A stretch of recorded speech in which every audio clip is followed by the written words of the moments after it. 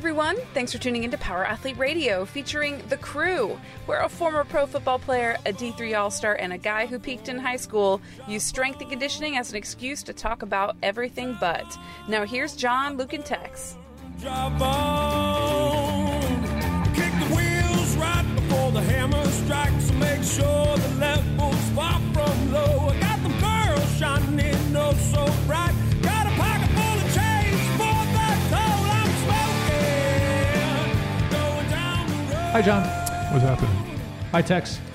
Hello, Luke. Whoa. Whoa, what was that? None of your business. That was not a slack. No one's slacking us. Nothing to worry about. I think that maybe now is a good time to have a record an episode of Power Athlete Radio. What do you guys think? I think it'd be great. Let's do a power. We're here. Why don't we do episode 406 of Power Athlete Radio? Huh. That's a good idea. Since when did you start showing up to these things? John Wellborn, friend of the podcast. Yeah, well, you keep booking it on my calendar, and I keep trying to avoid it, but I never accept, but I still know. show up. I mean, we record it. It's for listeners trying to get John out of bed by 10 o'clock to come to a podcast. Tex and I usually show up to the office around, 4 a.m.? 4 a.m., Tex? Well, I sleep here. What? You've been... We have a shower. Since when? We have a shower. Yeah. And air conditioning. Can I sleep here? Yeah, I'll fix the loft. Got and it. I'll put bunk beds in. Got a pool, pond. Pond's good Pond's for you. good for you. Ladies and gentlemen, that's right. It's time. It's time to bring forth the rhythm of the rhyme. We have another crew episode of the premier podcast in strength and conditioning. Ing. And Zero. That's right, people. We take these crew episodes to solve your problems because that's what we do. We're problem solvers. Would you concur, Tex?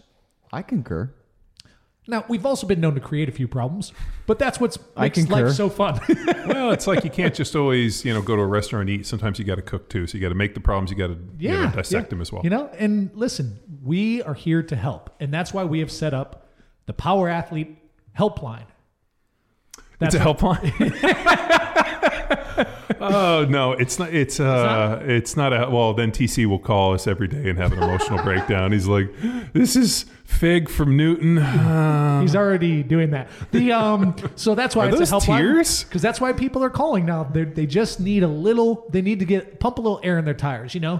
That's what they need. We're life bouncers. Yeah, that's what we're doing. We're here. We're here to help. Hugs and love. We're life bouncers at the. We're bouncers at the strip club of life. That's right. You're there to have a good time. You might have a few drinks. We're going to bounce you out the door and send you home on your way. And you get to enjoy the show as well. Right? Am I wrong? Do you concur? I concur. That's right, people. If you need help, call us 929-464-4640. We will come. We'll help you move your furniture. We can help you balance your books. What else do we do, John? We make a really good steak. That's right. We can grill up a steak for you. Maybe even overcook a turkey. I've done that multiple times. Yeah, no, I've we could do these things for you. Call us and let us know, or we'll answer your questions on training, health, nutrition, longevity, family, pets. We're getting to it. Cars, trucks, travel. I don't know. What do you want to know? What are you seeking advice on? We're here for you. 929-464-4640. Call us, text us, leave us a message. It's 929-ING. 0. That's right. Today, we got to go to the hotline and text. I'm going to be asking you to just stall for me for a little bit while I find Right now? this. Yep. Yeah, stall right okay. now. I know we're not going to necessarily go into depth on Tim Wacker's question about what motor he should put in his F100 pickup. But as I was kind of ruminating on that, first of all, I respect going back in time and trying to relive your prior youth. But first of all, driving a Ford, bad idea. Hang on. Is this like a lightning round? No, Do you think you I was just going to, while I was waiting for you, I was just going to drop Tim a little knowledge. Well, why don't we just play Tim's voicemail and then you answer it in 5 minutes? Okay, let's do it. So continue to stall while I now find that. Oh, okay. All right, we'll wait on Tim Wacker. All right. Well, can you hum the theme to Jeopardy? All right, here's Tim Wacker for a lightning round. Ready, John? Yep. Hey, Power Athlete, this is Tim Wacker. I got a truck question for you.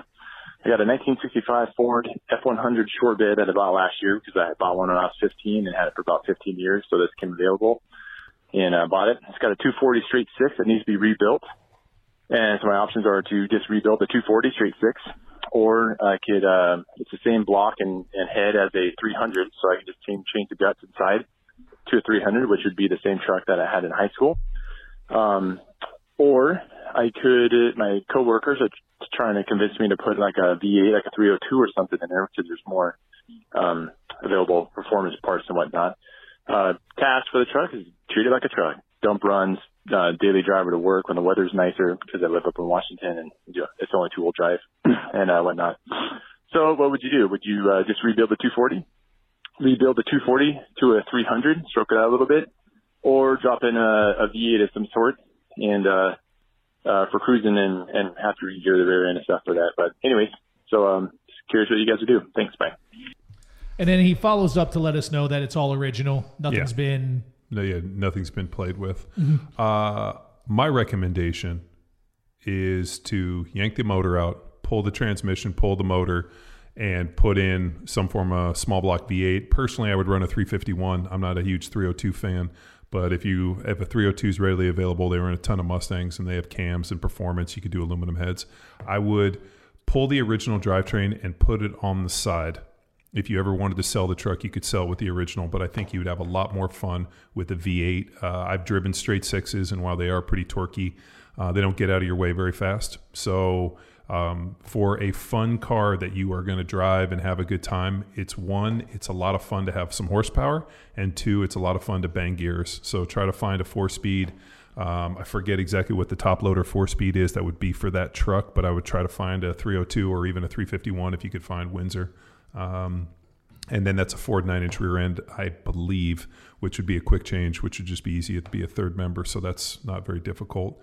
What is like the implications on the cost of the rebuilds or swaps? Like, is there a significant difference in what you're recommending here? I don't know. I don't know what the parts on a Ford motor, because I tend to fucking avoid Fords like herpes on spring break. Mm-hmm. But I know that avoid. I do know that building Ford motors are dramatically more expensive because the performance upgrades are not as readily available as GM stuff. Like in a perfect world, he could go throw a $750 5.3 LS in it, and that came to the transmission and get it in and be into it for like $1,500 and have something that puts out 300 plus horsepower. But to want to keep, like, I understand the nostalgia and keeping a Ford in a Ford. I'm doing the same thing with my 49 Mercury. But personally, I would yank that tired old straight six and the transmission. He didn't mention whether or not it's a manual or an automatic, but I would look for something like a top loader 4-speed, because it's a 2-wheel drive, which would be an easy deal. You wouldn't have to worry about 2 drive shafts, just one. I drop that in. And, you don't have turbos, you don't have any of that other stuff. It'd just be a simple process. I guarantee in 5 minutes I could find motor mounts and a cross member and everything for the bolt-in parts, and then it's an easy swap on that Ford 9-inch. I just know that having a daily driver is a little bit different than like a weekend fun. And the one thing I've figured out with like weekend fun, having some horsepower and banging gears, it's really like the good time. Like I drive, and my Duramax has got an automatic, but like if I'm going out and I wanted to drive something on the weekend, I want to shift gears. Like I feel like a little bored cruising and not shifting gears. Yeah. I still to this day. So how long have I been out of that 98? Over a year. And when I back out, there's times I go for the stick, and I swing and miss. Well, on that fun time note, John, there's times that we've had a meeting or something downtown and then meet you here, and guess what? We're taking the Fall Guy truck, and I'm like, fuck yeah. And the way you hammer it, I'm holding on for dear life in there. It's fun. It has a roll bar. And it's a full cage deal. So even if we took a fucking tumble at 80 miles an hour, we're fine. And we got harnesses and PRP race seats. Yeah. So I built that thing to huck it. Let's just pretend. Okay, so Tim, now you know what John's idea would be if you had to pick between the 3 that he gave you. This, I'm going to be. I don't know the difference between the platforms, to be honest with you. But of those 3 platforms, what would you do if that was your only 3 options? 240, 242, or 300? Well, he said that originally, I think it was a 242, and then he could put a new head on it to make it a 300. Or the third option was put a 302 in it. Oh, okay. So the 302 is what came in the Broncos. I mean, dude, there are numerous, probably, I mean, we could go find a Ford 302 sitting around just about anywhere. Actually, I know where one is right now. It's at DJ's. But that would be a really, really easy conversion. And there's so many performance upgrades. You could put a cam in it. You could do aluminum heads. You could do some trick ignition stuff. I mean, there's harnesses. I mean, all of that stuff is readily available. So I would just, if it was me personally, and I had a 2-wheel drive short bed Ford truck 2-wheel, that I wanted to cruise and maybe chop a couple coil springs and lower it a little bit, I would want to have something that I could shift gears in. Yeah.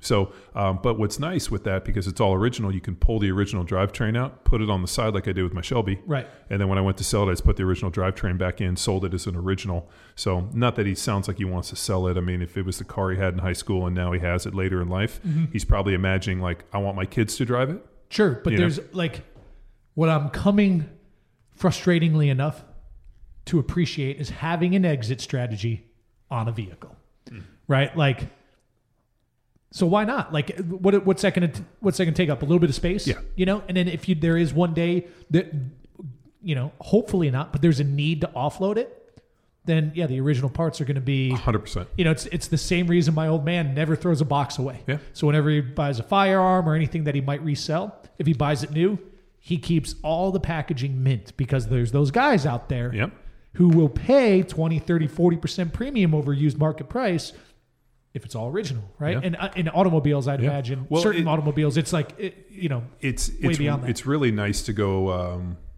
look at a car or maybe potentially buy a car, and the guy's like, hey, I put this motor in and I did this and this and this, but here's the original parts to turn it back to stock. So pretty interesting. Like, and this is just an observation on custom cars.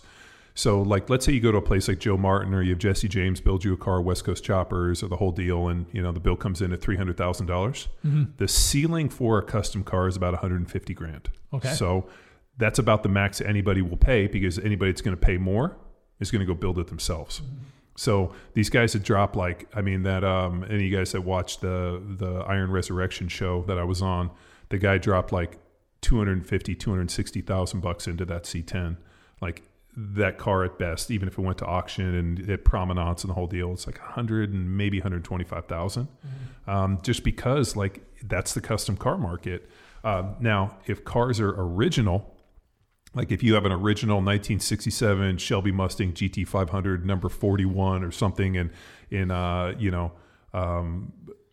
dark blue with a white stripe, like the one that Jim Morrison had with a saddle interior, if that thing's all original, there is no price tag for that car. Right. But if that same car doesn't have the original motor, and I don't care even if it's a bitchin' more cooler motor, if it doesn't have the original transmission and the VIN stamp isn't in the heads and all that, it has a ceiling on Restomod. So what's nice, especially for a 2-wheel drive short bed half-ton truck is desirable these days. Having the original parts,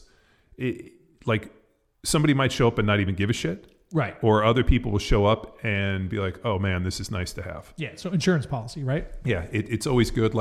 On the truck that I'm working on, I got to go pick up the painted parts, but it was worth painting it back to the original color, because the original color was so valuable. It's a dark Carmen red, which is like this dark burgundy with white, which is like super coveted. And when I saw the original SPID, which is the build sheet in the dash or in the glove compartment, I looked and I was like, oh fuck, man, this thing was dark Carmen red and white. Like, that is for that truck, that's a really coveted color. So it was worth finding somebody to shoot some of the original parts, because it was nice. So I think for that type of stuff, when you try to sell things, or if you have an idea on what you want to do, one, it's nice to have the original parts, but people will pay money for something that looks original, stock, like it came off the showroom floor. If you updated the drivetrain, that's okay, but to have the original parts that you can be like, and if you ever wanted to turn it back to completely original, it's right there, which is really nice. So that's what I would recommend. I'd say pull out the original drivetrain, put it on the side, put in whenever you want, have something you can fucking bang gears, and enjoy the shit out of it. And if you ever want to sell it, you have the original parts on the side. I like it. I think that's a decent episode. Why stop there? You want to double up? You want to do a second question? Let's do another. Let's do another Shall question. Here's one from Fig Newton. Hey, crew, I was going to text this because it's probably going to be long, but I'm driving, so I can't. So, Not valuable. what are some things that you Just guys start there next time. used to believe that you now no longer believe? Well, for number one, I used to credit TC as being a relatively intelligent individual. Wait, you mean Fig from Newton? Yes, I mean Fig from Newton. Continue the question, TC. Should And what made you change your mind? And what made you It change? could be strength and conditioning related, or it could be life related. I don't really care. Bye. Well, seeing as if you don't care, I don't care. Well, then let's just shut it down, TC. No, I'm kidding. Thank you, TC, for our loyal listener and power athlete evangelist, former intern. And, you know, home of the Fig Newton, which is weird is he sleeps on a bed of Fig Newtons. So, ladies and gentlemen, TC's former intern. He does respond well to a little bit of tough love. Would you agree? Do you concur? Yeah, when he Well, came I'm to not us, sure he if was he a does. wad of cookie dough. And now He's chiseled out of wet clay. No, he's what's the line from Fight Club? Carved out of wood. That's it. Or it That's might be it. chiseled. Is it No, carved? it's carved out It's of carved? wood. Which is funny. Like I'm always like carved out of wood. There's so many better being like poured out of concrete. Mm-hmm. You know, hammered into steel, but carved into wood. You get what you get. Ladies and long as it's gentlemen, not pine. so this is all of our jokes with TC are in. Just Yes. But great question. Great question, because I think that is like, every once in a while, a inspirational meme or quote will float across Instagram that kind of resonates with me. And one that floated around, or maybe Harry Shaw sent it to me, is like, I'm going to butcher it, but something about like, if someone comes up to you and is like, man, you've changed. Like the response is kind of like, well, that's the point, right? Because over time, we learn things, evolve, move on, and bring on new beliefs, right? So that's what I think is pretty interesting here. And I know this has been asked previously, John, within the training paradigm, and it was years ago. One of the things was like the role of cardio in training a power athlete. That there was a period where it was like cardio is just a waste of time, but then in our training and experimentation, there's certainly a place for it for certain people, right? yeah. And it's all I always thought cardio was just a way to burn calories to get you in caloric deficit. I didn't Right. think it did anything outside of that function, but all of a sudden we did a bunch of stuff with aerobic base and, realized that an efficient, high, big and broad aerobic base just puts everything up on a higher pedestal. So that was definitely something that I fought against and didn't believe in until I took the challenge and basically made a huge 180 on that one. So with that said, what's coming to mind now with TC's question, big guy? I got 3 of them. One, which is pretty interesting. I remember like the first time I'd really ever heard the term steroids was like when I was probably in like middle school or whatever. And actually the first one kind of plays into the second one. So we, in 1989, I went to a USC football game. It was against the University of Washington. And there was a guy named Steve Ettman who was like first round draft pick, like absolutely dominated this fucking deal.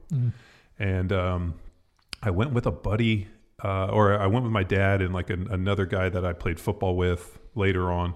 And like I just remember we went and he was there, and I can't necessarily remember how the whole thing went, but we went. And I just remember like Ettman was out there. He was like a big, strong dude, and like the SC dudes were all fucking massive, and we're in the stands. And I just heard people being like, "Oh, those guys are all on steroids." Like I didn't know what steroids were, and I had seen like the Tony Mandarich cover. Like I don't know if you guys remember the Incredible Bulk. So like that was another big one, and I remember seeing the cover of Sports Illustrated, and we actually we got tickets to a Raiders game to go see Green Bay play because my brother wanted to go. Like we'd seen this Tony Mandarich, and we're like, dude, we got to go see this guy. He was like cover SI, like was a fucking beast. Pretty awful NFL player, but what kind of made me think a little bit about it was there was this kind of idea that like, you know, there was something like Captain America, that you can magically take something that instantly makes you a player.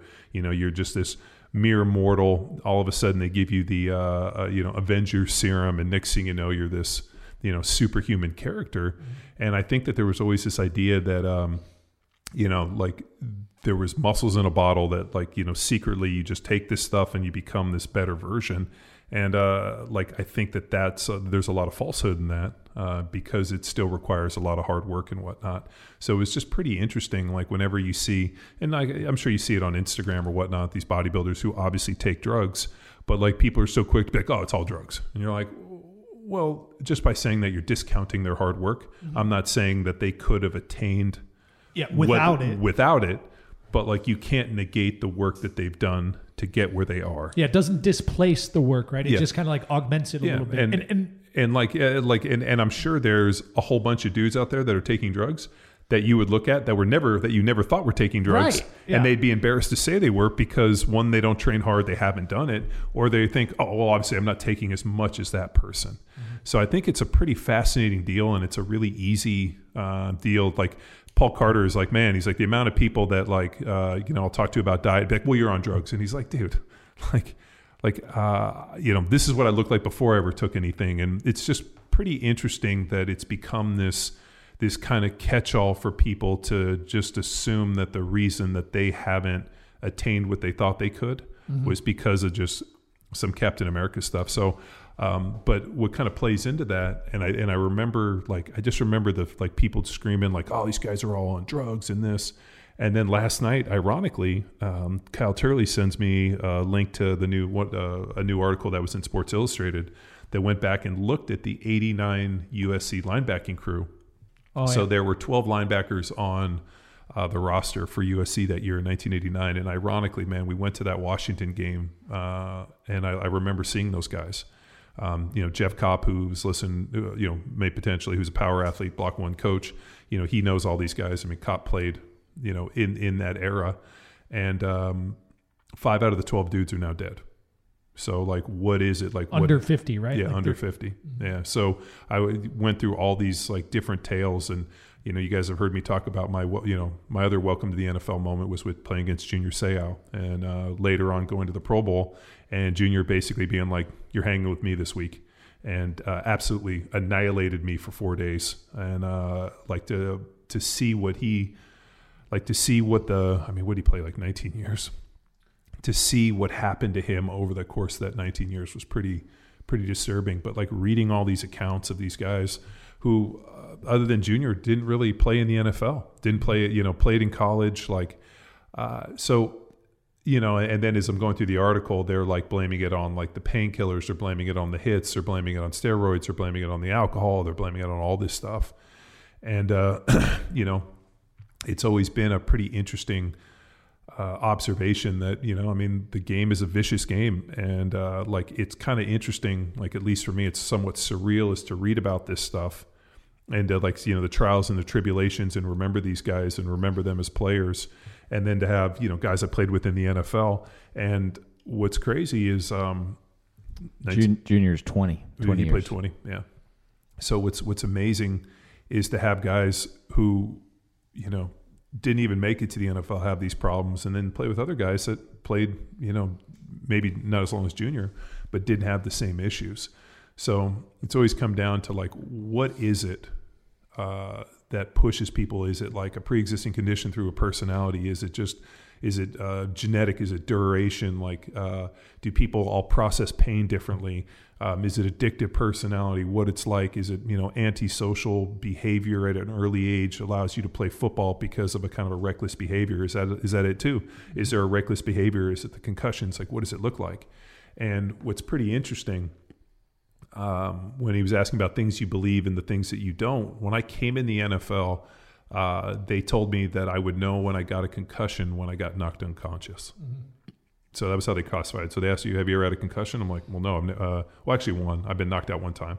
I was still moving and playing. I just didn't remember anything. And they're like, well, you had one. So at the end of my NFL career, after year 10, they reclassified that. And I remember they went in and you're going through the exams and they ask you how many concussions you'd had. And I hadn't had anybody really ask me that question in a long time. And I was like, well, I've only been knocked out once. And they were like, well, we've reclassified concussions, where a concussion is any time you hit with your head or something happens, you hit your head, whatever it looks like, where you feel disoriented, you hear your bell rung, your eyes go cross-eyed, your vision is blurry, and you feel disoriented. And I was like, so that's how we're defining concussions now. Yeah. And the lady, and it wasn't a lady, but I think the doc was like, well, how many do you think you've had? And I'm like, 70,000? Yeah. I mean, so what, you figure 70 plays every Sunday over 100, over 100 plus games. So then you're looking at what, like 700-800 right there. And then you look at like practice and training camp. I mean, we were in double days. We went pads off in a rotation for 42 days. So I had hundreds of hits. I mean, thousands. I mean, like unimaginable amount of hits. And I cannot think of too many times when I didn't put my head into somebody where I didn't feel either a ringing disorientation or have to like shake your head to get your eyesight back. Mm-hmm. So why is it that certain people can have that level of damage done and not exhibit the same problems that these guys, and then that doesn't even factor in college, that these guys in college that didn't even get a chance to get 10 years in the NFL exhibited these problems and ended up, suicides and drinking themselves to death and all these other problems. So that's always kind of been the riddle of the Sphinx, and something I've talked to Inklid on for years. I think a lot of it goes back to diet, limiting inflammation, continue to train, not letting problems linger. So if there's something that you see in the blood work and kind of constant testing, and then also maybe it's just luck of the draw. Maybe there's durability, painkillers. I mean, all of these factors. But, Kyle forwarded me this, and, his comment was, cannabis saved my life. I would have been one of those guys. Mm-hmm. So Kyle found a way through the use of cannabis and through his company at NeuroXPF to really help himself transition. Because, man,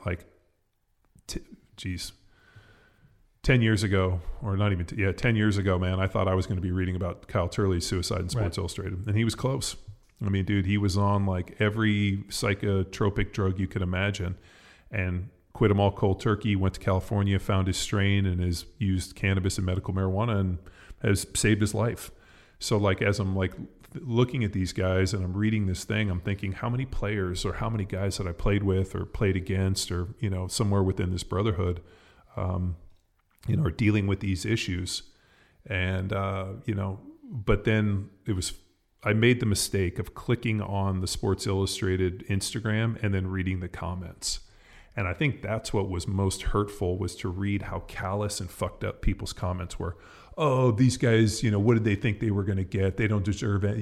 They don't deserve any better. And I don't feel sorry for them. I hope they all fucking die. And I'm reading this stuff and I'm like, this is kind of the interesting thing, man. And we've been talking a little bit about this.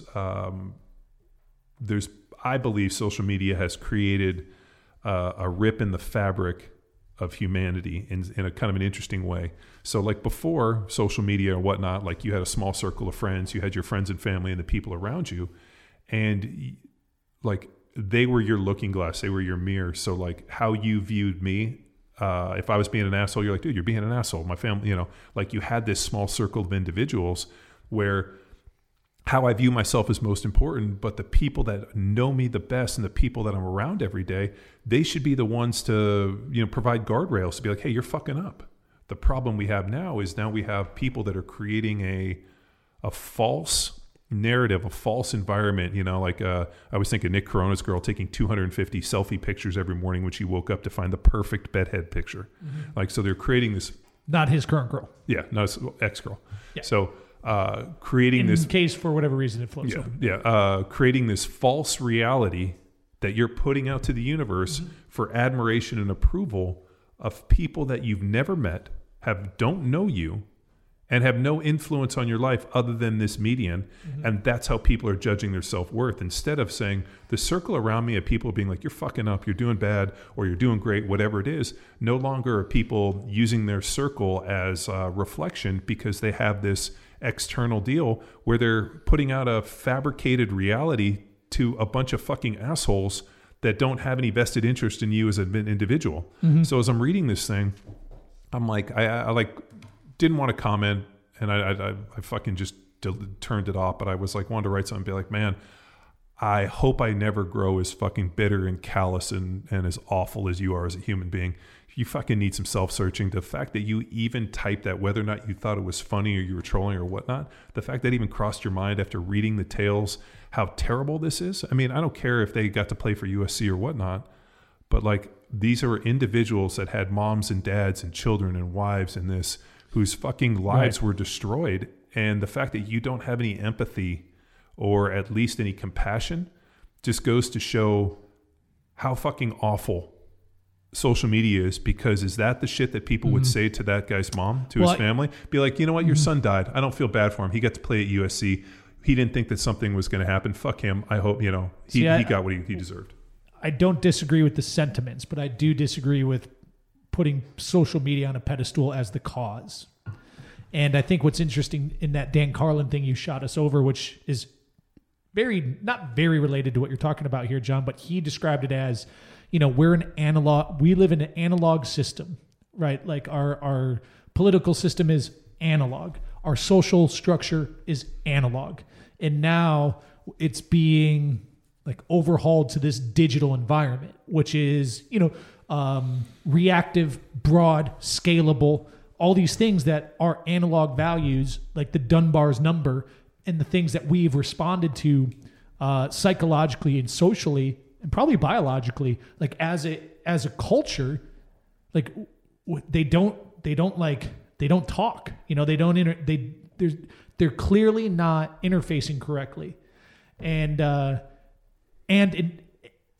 is an exact outcome that would indicate that, like, there's a glitch in the system. People are like, it's not normal for people to act that way. No, right? It's not. In an analog environment, which would be like you're saying, like your community, if you were in a community where you're with individuals who contribute to the greater good of everybody, right? And let's say a tribe, no one in their right mind would say that regularly. Like maybe in the heated, like emotional debate where let's say you're drunk, you know, like I'm trying to think of times where in your analog environment or your human environment, you've said something you regret, right? Like it's usually emotions are high, maybe there's booze involved, and you're like, fuck, that's kind of harsh. I shouldn't have said that, right? Yeah. But people don't think that way because safety of this digital fabric. Yeah, because like nobody's going to come through the phone and punch him in the face. Right. So and the problem is that because it's just output, there is no input. And like we don't, you know, and then if you call somebody on something, well, you're an asshole. And then it's like, you know, instantly, instead of being like, yes, there is no fucking Jay and Silent Bob that knock on the door and punch you in the face. So like it's and while I'm not saying it's not a problem, I think it's more nuanced and complex than just social media. Right. Well, and I don't know who the bouncer is of social media. That's one of the problems, right? Like who's ultimately the lifeguard? You know, let's say we're land animals. We're not, and we've never learned, like we've never seen, it's like a fucking dog that's never been in water, right? Yeah. A dog that's never been in water. It's a land dog, and then you throw it in water. It's not safe out, you know what I mean? Or like humans who don't know how to swim, like McQuilkin. Well, but that's why you have lifeguards and a whole process to teach you like the best practices of being in the water and shit. Well, but and the problem though is that the people that should be most influential, right, are probably the most efficient, right? Like I've told you guys for years. Like I remember when you were, you know, when Ashley got pregnant, I told you, I'm like, hey, believe me, dumber people, less successful people than you have raised Nobel laureates and presidents. Mm-hmm. And that's a kind of an interesting observation, but you start realizing how emotionally, mentally, and just like value bankrupt so many people are. And what's amazing is I think like for the most part, for normal human beings, like I would say people with alternate realities, whatnot, like have a harder time, but most people know what it means to be a good person. Mm-hmm. Right. Like, I mean, and it's, you know, and we run into people that don't, and they blame it on everything from the way they were raised and here. But for the most part, like even those people, and I'll say, you know, people that are really, you know, fucked up on the spectrum, know what it means to be a good person and compassion, like, somebody's, hurts themselves, or, you see a car accident and somebody's bleeding, you get out, like, instead of driving by and be like, well, fuck them for driving, but that like level of callousness happens on social media every day, and people think it's okay. It's like, shit, man. Like, if I see a car accident or I see a car stalled, I pull over and see if people need help. If the car's in traffic, I get out. I don't pull around and give them the finger. I get out and I push the car.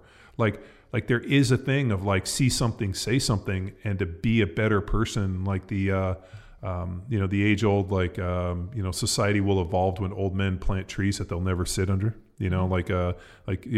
Date trees take 60 to 80 years to fruit, but it doesn't mean people don't plant them. Yeah, or benefit from it. Just know that, what the next generation is going to enjoy my labors today. And the problem is that there's no value in that in social media. Why? Because it just keeps on going. It's always what's current. There is no history. There is no value in that. And there's also, I think there's shared, like we and like using a broad brush. And if you're not, we're complicit in that issue. I'm saying as users of the tech, like sure. Tech, if you don't, like, it doesn't exist if you don't use it. You know what I mean? Sure. Like, so just by that very nature, we, not like necessarily us as individuals, but as a broad but us population. Contributing, we are, for us having it, and it's not all bad. Like, like the fact, like, that we're on this podcast and we're recording this, and we're going to push this out over the internet, and we're going to advertise it on social media and let people know. Like, the power of that is amazing, and with great power comes great responsibility. Which I Spider-Man stole from Spider-Man, but they had to steal it. But that idea, man, like that you can touch so many people in both a positive and a negative way, absolutely blows my mind. And at scale, and unidirectionally, which is interesting. Like, that's like the digital. Well, and it's not like we record this podcast 50 times to find the perfect podcast. We're putting out like a first cut. This is the, our unbiased, unabridged, push out into the world from our first. It's not like, we're somehow manufacturing something that's untrue. Well, and John, you were a professional athlete, and you receive feedback in more than one way from your coaches, your teammates, and then the critics, right? I would never read the paper, and I would never, ever, ever watch TV. This is the point I'm getting at, in that you have this opportunity to put out in a positive sense of social media opportunity, your art, your words, your creation, what you're seeing in your vision, and you have the opportunity to then not listen to those that will negatively affect you.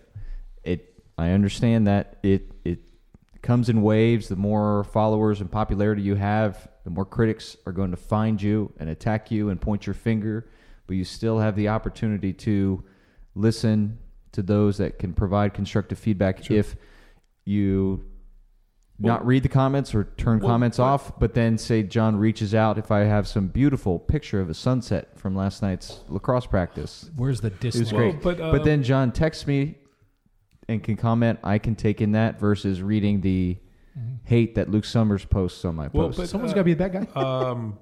To quote one of the the poets of our time, Taylor Swift, people like to throw rocks at shiny things. From one of her songs, which I always appreciated that line, like the idea that people like to throw rocks at shiny things. Like I'm always amazed too when people on social media ask for people's opinion. Like, hey, what do you, like, here's me. What do you think of me? And like, I'm like, fuck, man. Like, I don't value, like, it's so hard to value the opinions of people that don't know you, that only get to see one lens. So I think I have I'm just going to jump on because we can go along for this. And I think I have a segue for something in terms of, like, not necessarily what I learned, like what I think now that I didn't always I guess, sure, it is. And it has, like, I don't remember where we heard this, and I know we've talked about it multiple times, but like, you're only the star of your movie. Yeah. Right? And like, you're the villain in somebody else's movie, and you're the fucking extra. Yeah, and like, even the person that's most important to you, whether it's your spouse or like your parents, like, you're not like your mate. You're supporting role. Yeah. Like, And that's not to necessarily have like a reductionist attitude on your value to other people. That's not the intent. It's more so to put into check like your impact, the impact you can have on others. And again, it's not meant to be a negative, but it can be a humbling thought. Is like you're just a supporting role. On the flip side, though, the asshole that you run into at the market who may be, putting on a tirade, or like whoever has frustrated you, like these strangers, they're the star of a movie. You know what I mean? Like they have their own life and their own supporting cast, and like you are nothing in You're that movie, and you have no clue what's going on in that plot line. Have y'all seen Falling Down? Yeah. Michael Douglas? It's been a while. I do want to rewatch that. It's a great movie. I just want to go home.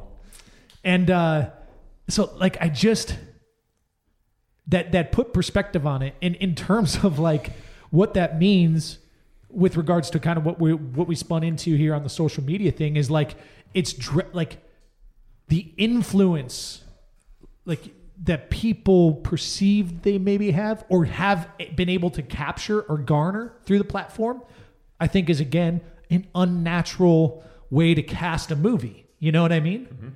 Mm-hmm. So where that comes into, I guess, in the framework and paradigm of this question is, what do you got? Well, I can play off this theme as well. So I was just going to say is like it just provides a new appreciation for like perhaps other people or how you want to position yourself with other folks, and perhaps Trim, who is not like a valid contributor, or things or individuals that are not contributing to your proverbial movie, right? Mm-hmm. And it was just an interesting way to kind of frame up life, the life that you're living and that others are, So that was something that resonated with me. I can't remember where the fuck we heard that, or I did, but probably on social media. Well, John has called you like you're everybody's Robin. All of your friends. You Robin? are the sidekick. Excuse me? That's what Robin? I'm sure one of our listeners can find the we need episode. a better I don't character. think I called him Robin. Hell no. Or the best man at everyone's wedding. Supporting actor. Yeah, no, that was. But if there's a superhero sidekick, I'm not going with Robin. That is insulting. Luke is the support, or what was it like the Luke's lost gymnast? God, no, it's the best supporting actor. I was like Luke is the supporting actor in all of his friends' movie. Yeah. I want to be, let's think of a sidekick. Like what's a buddy cop movie with a sidekick? Like I would be The Rock in Central Intelligence. All my buddies are Kevin Hart. I was going to say more like Mark Wahlberg and the other guys. I'll take that. But I think I'd be Will Ferrell. Who's the supporting role in that? I thought Marky Mark's the main character because he faces the conflict or they both face conflict. Yeah. They both face conflict. Right. Is it shared? It's got, Eva Mendes. You're kind of like the Eva Mendes in that movie. Well, take it. They both face internal conflict, so it's difficult to decide who's the number one. Well, what's weird is Tex is playing Dirty Mike in The Boys. Mm-hmm. Soup kitchen. Just over there and having a soup kitchen. We're talking about a bunch of hobos with their fingers in your butts. Talking some, what is it? Listen to some talk radio. Putting some D's and A's. Listen to talk radio. Putting some fingers in each other's poopers. God damn it!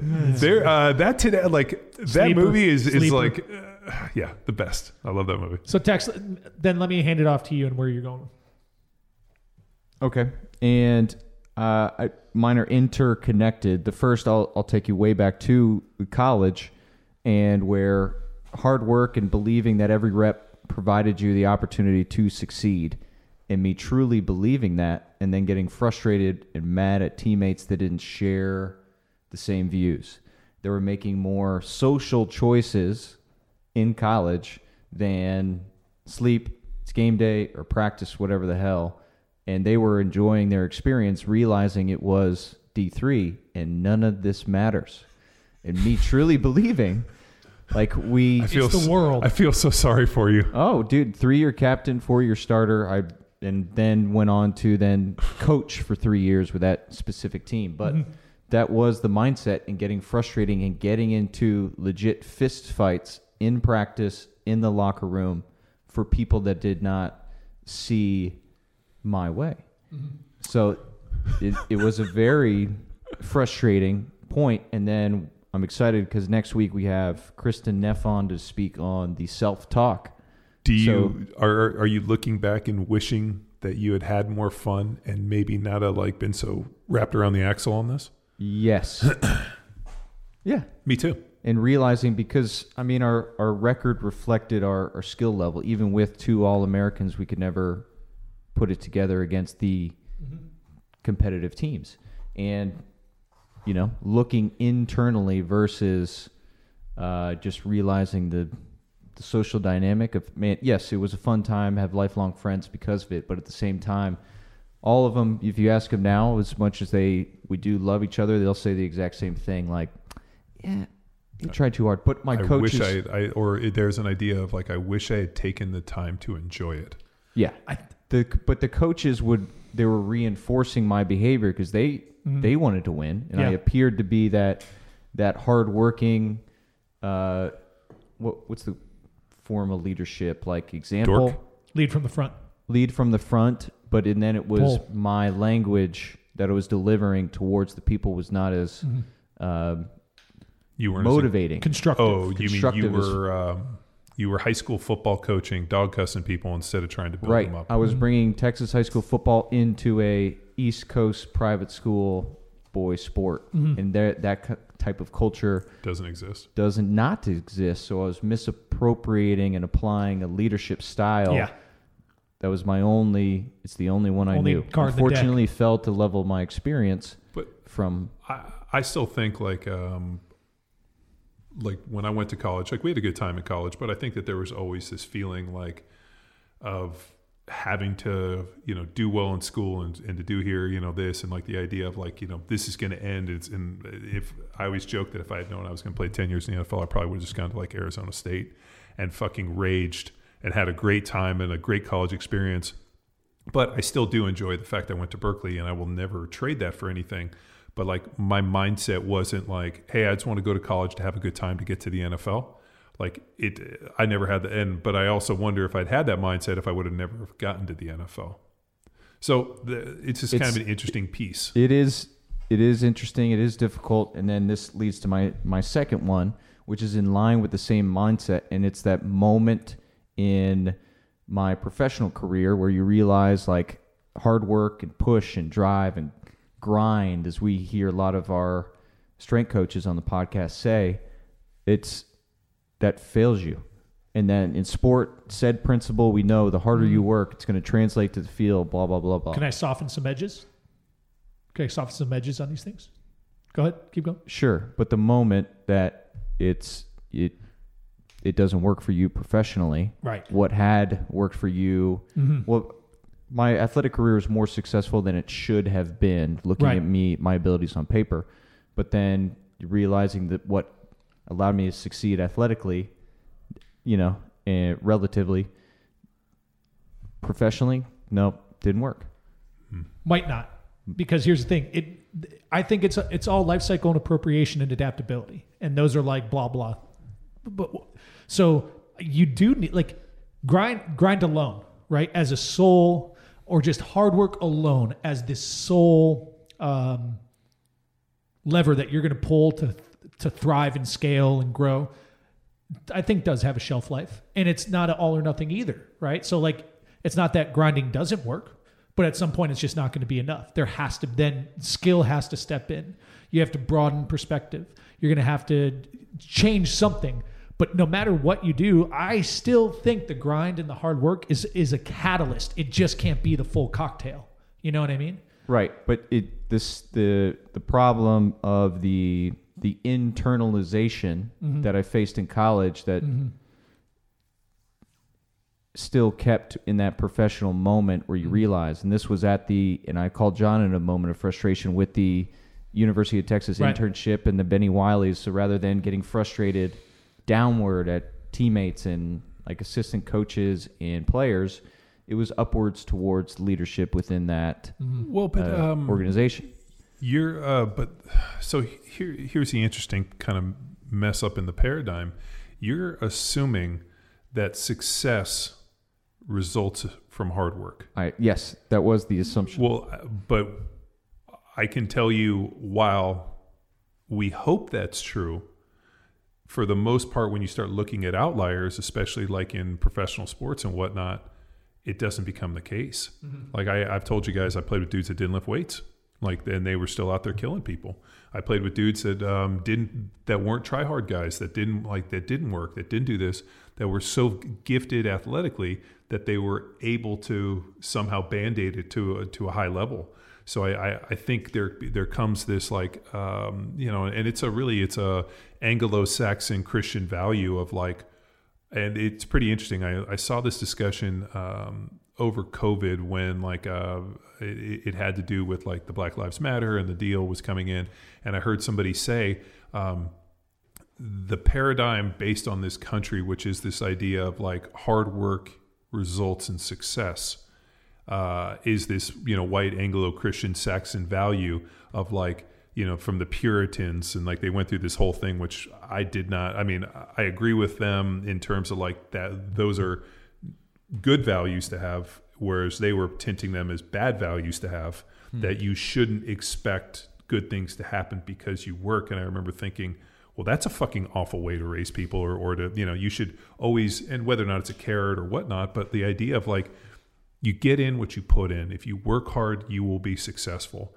Now, is that true across the board? No, because some people just have greater advantages. If your dad's a billionaire, I'm pretty sure there's a good chance that you're going to have some money in your pocket too, unless, it's who's at Hearst, who basically left nothing to anybody.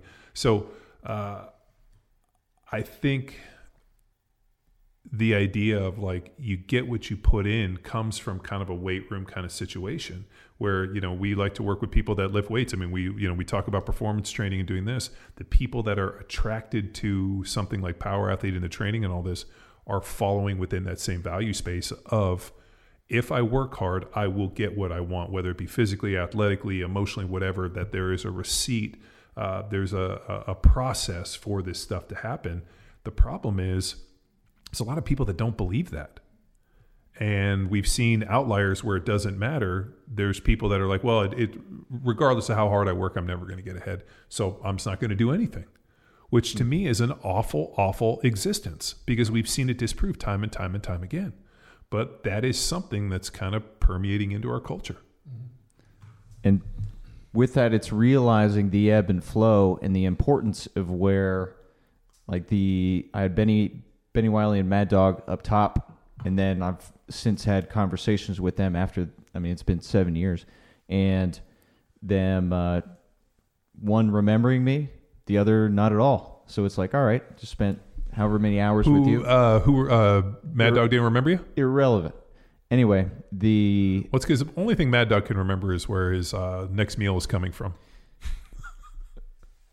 Anyway, it's the realization professionally of playing the game versus finding the mentor, finding the people that will put you in a position and seek the best of you. So that was the moment of realization where this is just the way it is. No, I'm not going to accept the way this is. I'm going to find people. I'm going to find situations. I'm going to create opportunities where they want to take you with them to the next level or give you everything they have so that you can be more than them. There are types of people that exist out there versus just playing the game. That's how that's how it is fed and told within the strength and conditioning industry. And everyone that I talked to up until a moment of realization was saying one thing until you just look outside the paradigm and stop and find your own way within this organization, within the industry or whatever it is you're passionate for. So, and it's not getting frustrated and not turning it take a trip to negative town, which again, referencing, looking forward to our podcast with Neff to then deep dive the understanding of internalizing frustration versus speaking appropriately to one, yourself, and two, leadership, others, leading up, leading down, and the words you use that then put you in a position to everybody to succeed. I'm going to snag it and go more technical. and I think, John, that'll lead into your last one, is so my one thing that I've changed perspective on over the past couple of years is just pain and stiffness and like mobility in these things, and blaming muscles, I guess. You know, like, oh, my glutes really tight, my hamstrings are tight, and we get these and I know I've changed perspective on this because we get this frequently in like our emails. Hey, you know, my hamstrings are really tight, I can't do a dead bug. Well, maybe. And one thing that Xanis, our Block 1 coach, and, you know, kind of like a leader in the PT cohort of our group of kind of a shaman physical of therapists. You know, one thing he said to me in working with him over the past, few months is muscles are dumb. Like, muscles don't get sore and muscles don't get tight. Like, it's not the muscle's fault. It's the nervous system. Yeah. And the role that the nervous system has on pain and stiffness.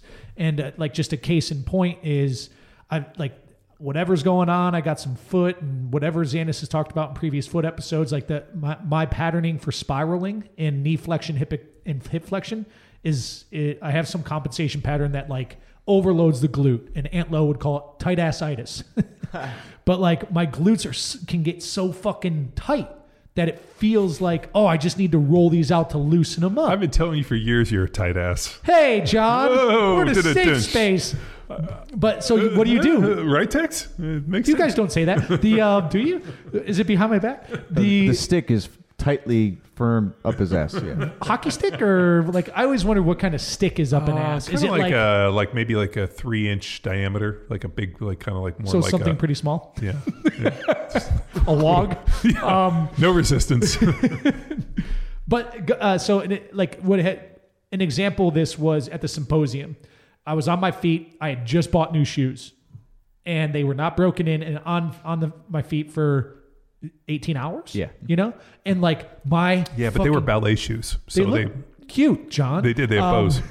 But my fucking glutes were on fire, and my back I'm like, I need to stretch out, you know, and I'm rolling, I'm using the thump thing, I'm like doing the pigeon stretch, and then Aunt Lo he's just like, do a couple squats like this, and it like instantly loosened up. Like, I'm talking instantly. 20 seconds later, 2 reps later, everything was gone.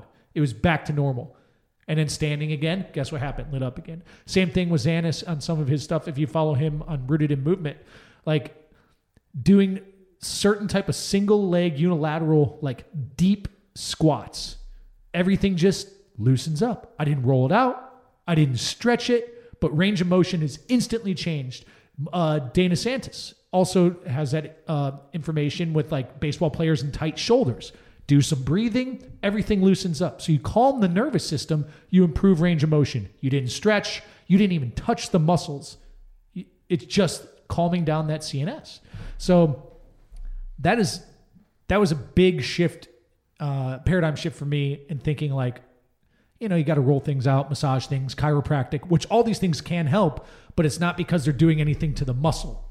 It's because they're interfering with the nervous system. And I know Adrian Lowe was on episodes and episodes ago when he was talking about this, but it just didn't quite understand it until I experienced it. Well, I mean, that's Craig Bueller's deal. You know, like muscle inhibition based on the nervous system, and then basically clearing the block, and like allowing the nervous system to reach. I mean, I just talked to Tom Incledon, and he's got a guy that does like a similar deal to Bueller, but instead of like muscles, he uses like the cranium as like kind of a roadmap. And so, I mean, there's a lot of interesting pieces where people are kind of attacking this from different ways, but I think it all goes back to, the central nervous system, which very well might be part of the thing that we're running into with like this concussion deal. And on that too, with pain and that type of suffering is like what also RPR Cal Dietz and JL talking about, like the emotional and psychological components that have nothing to do with like using your body, but just the stresses of life. That's that can Douglas Heel exacerbate. Deal. Exacerbate pain, stiffness, tightness. It's so like man, the complexities of pain, I guess, is like, it's not as simple as people will make it out to be. The problem is pain is relative. Like what's painful to you might not be painful to another person. Something that is unbearable to you doesn't fit within their compensation pattern, or maybe it's something that goes down. Like it's pretty amazing. Like somebody could have the exact same knee injury and need to get their knee replaced, and other people are fine. Yeah, like the Copers. Yeah, like so then you have Copers and this. It's pretty amazing. And what I appreciate is when practitioners, like whether it be an Antlo, a Bueller, or a Zanis, like I just have a whole bunch of tools in the toolbox, and I'm going to keep throwing and using them. We're going to try this and this and this until they find what works. What I get nervous is when people are like, oh, this is exactly it. Yep. Which is like when you go see the orthopedist. And here's how it works. Oh, your knee hurts? Well, I'm just going to replace. Like, it's like, yo, man, like it's much more complicated than replacing a motor in a truck. It's a lot more complicated than just rotating the tires. You're talking about like a highly, complex system that has a whole bunch of things that we pretty much didn't exist. I mean, go look at the research on fascia. It doesn't exist 10 years ago. And now they're realizing that like when you strip away the skin and you see the fascia, like the way the body is connected, it's like it looks like 7 different kind of quadrants areas. So we are learning at a higher rate. And I think it's because people are attacking this thing from different ways, and they're all kind of working towards the center. Mm-hmm. Yes, that was it. And I guess one thing that I'll share is remember when we went to that thing for the D10 and Lanny Napier spoke? Yeah. Remember that dude? I don't know. Maybe this will help somebody out there if they hear it. Is like, so this dude's like a pretty successful entrepreneur, has now stood up this like VC thing. And like he pulled back the curtains. He's like, I'm going to let you know that most of the successful companies I invest in, they have no clue what they're doing. Like no one has no clue what they're doing. So like if you're a young, struggling entrepreneur, gym owner, and you're looking at like a neighboring business or other successful businesses, like they don't know what they're doing. Everybody has that sensation. That feeling is totally normal. And I guess up until that point, you look at kind of exemplars and paragons of industry, or like people who are out there kind of spreading life lessons and here's how I did it. Like they feel that way too regularly. And there's something like, you just realize you're just in the company of other people doing cool things. So that was something that changed my perspective a little bit. Nice. But, and then you got creatine, John? Yeah. To go against what Fig from Newton said, I have not changed my stance on creatine since I started taking it in 1990. And even though we've had people be like, oh, it causes hamstring pulls and this and all the other stuff, the research is supporting today what I said when I was 14 years old. I'm going to take creatine for the rest of my life. And I've been, I believe, the longest creatine user. 5 grams in the morning, or 5 milligrams. Is that the way it works? Like 1 teaspoon. 1 teaspoon in the morning, 1 teaspoon at night. Don't overtake it. I did that once. But I really think that maybe like it's a cumulative effect. As I was reading through this concussion thing, like I would love to be able to go and do the forensic and being like, okay, like when was the first hit? How much did they drink? Like what drugs were they given? What did their food look like? How were they, like all of these factors? Because I think if you can start tying together like, commonalities, you can start eliminating things, and you can start kind of pushing this down and figuring out why some people come out the meat grinder fine and other people come out with a fucking, trying to brush their teeth with a 45. But yeah, creatine, have not changed my stance. 1990, I'm still on that one, Fig. So when you were in high school sports, like what was the stance on creatine? I just remember a lot of the drops, but my Katie Taylor high school football, we just jumped straight to steroids. But my class never got on that train. So, but I can't imagine high school kids. So I remember, so we had steroids talks and like from our AD every year. And there was like, I was afraid to sniff beer in high school. So there was no way. I was straight and narrow, as straight as you. That stuff's expensive. Like, where's a kid going to get that fucking money? Dude, I don't know. But I definitely told the story of where seniors sold a kid in my class peanut oil, and he injected it into his ass for however long until like he had fucking serious problems. But my point being, irrespective of the steroids thing, creatine was on the ban list from our coaches. Yeah, it was as if it were steroids. Yep. In the Midwest. Yeah. I remember that it was very, very controversial. I totally forgot that until a buddy of mine reminded me. Well, I forgot that era existed. Yeah. Does that still was exist? around the Mark McGuire time. Well, yeah, don't you remember? I'm taking Androstein, and he had it in his locker. He wasn't taking Androstein. He's taking handfuls of Dianabol. So it's the age-old, like, I'm not going to admit to this, but I'm going to admit to this. Which, it's kind of like I had a dude hit me up. He's a fucking douchebag. I'm not going to name his name. But told me that he messed up his hormones because he was taking Androstein. And so because of that, he had to start taking steroids to get things back. And I was like, first of all, you've qualified yourself as a moron for over a decade that I've been involved with you. So much so that I blocked him in everything because I can't stand the virtue signaling and the moronic nature of these individuals. That'll happen. Anything else, Tex? Do you have any other ones? Time constraint. Fig, call again, and we'll Tear deep you up. dive some other questions. Yeah. How to fix your AC in your car. All right, ladies and gentlemen, that's If another you episode. have This one is a AC. bit above what we were expecting. Regardless, we're here to inform and share and help. So call the helpline if you need help. 929-464-4640. 929-ing-ing. 0. That's right, ladies and gentlemen. Thanks for listening. We love you. Leave us a review.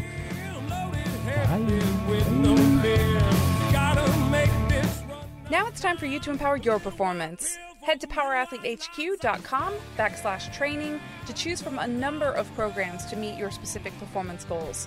And if you like to break a mental sweat too, visit academy.powerathletehq.com and become a real stakeholder in you or your athlete's success. Until next time, bye!